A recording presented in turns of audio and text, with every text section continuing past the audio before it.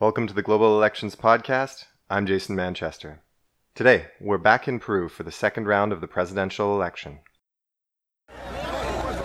Centre-right candidate Keiko Fujimori has won the first round of Peru's presidential election.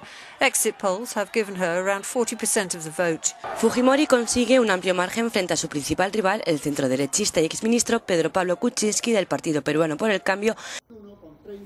Should Fujimori win the decisive runoff, she will become the country's first female leader. She's the conservative daughter of the jailed and former President Alberto Fujimori. She narrowly lost her first presidential bid in 2011 to President Ollanta Humala. As you heard, the first round of elections saw Keiko Fujimori take 40% of the vote, with her party, Fuerza Popular, taking well over half of the seats in Congress. Fujimori's victory in Congress is significant, as it is the first time since the deeply flawed elections of 1995 that a party has taken a majority. Those polls were won by her father after he had suspended the constitution. This victory is significant and indicates the extent to which Fujimori has dedicated herself to creating a new and true political party. Although, as we had discussed previously, Congress is usually prepared to horse trade with the president, no matter the party. That doesn't seem to be the case this time. Fujimori has spent the 5 years since her election loss in 2011 building her party in every small town of every province, and it has developed a reputation for cohesion and unity. Her competitor, the second-place contestant, is the 77-year-old economist and former Prime Minister Pedro Pablo Kuczynski. We know him as PPK. He took 21% of the vote, beating out the leftist Veronica Mendoza, who was third place with 18%.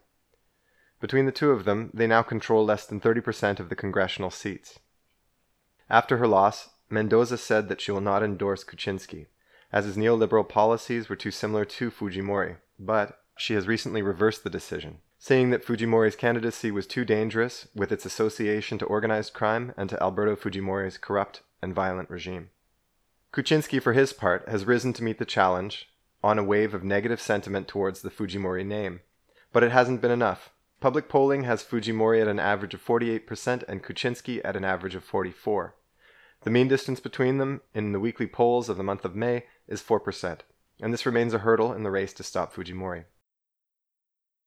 In many countries, elections for the chief executive happen in 2 rounds, and often you'll see many ideologically diverse candidates competing in the first round, with the top 2 candidates competing in the runoff during the second round. The most famous example of a 2-round election is probably France, although the system is widely used in South America, the countries of the former Soviet Union, and throughout the former French colonies of East Africa. 2-round elections affect both strategy and the party system. The first ballot in a 2-stage presidential election will be dominated by candidates trying to shore up their bases in order to reach a spot on the second ballot. In France, you often see the mainstream left-wing candidates move farther to the left and the mainstream right-wing candidates move farther to the right in order to undercut the more hardline parties.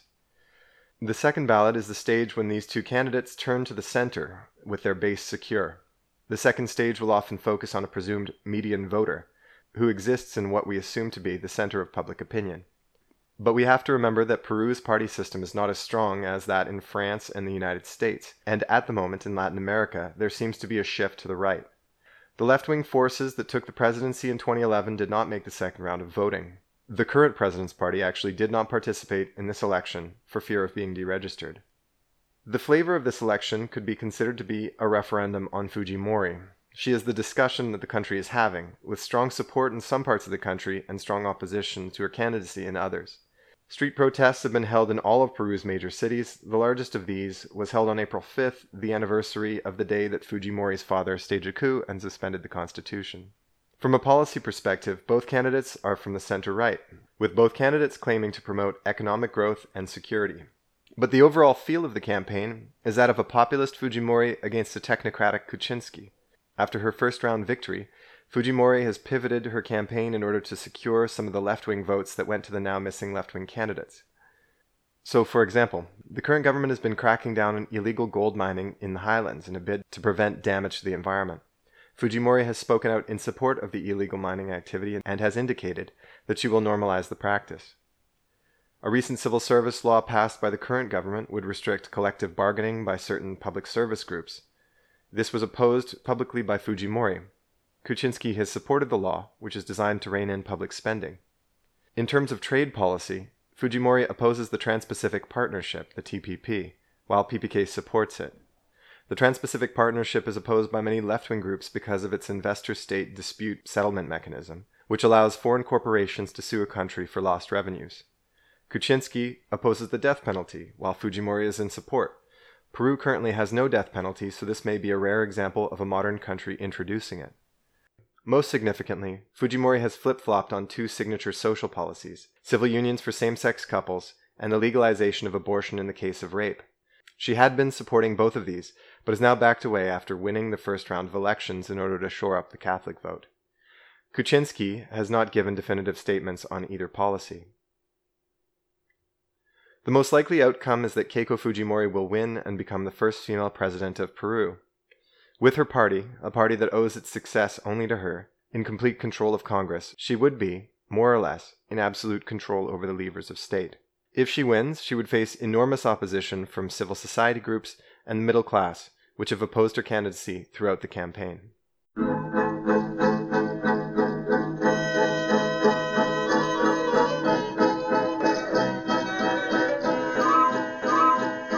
The Global Elections Podcast was recorded this week in Montreal and in Ottawa at the James Street Studios by me, Jason Manchester. Special thanks this week to Ian in Texas and Stephanie in Montreal. A lot of the information that you heard here we got from reading Peru Reports. You can find them at perureports.com. You can find the Global Elections Podcast on Facebook at /Global Elections Podcast. And you can find me on Twitter at JK Manchester. Thanks for listening.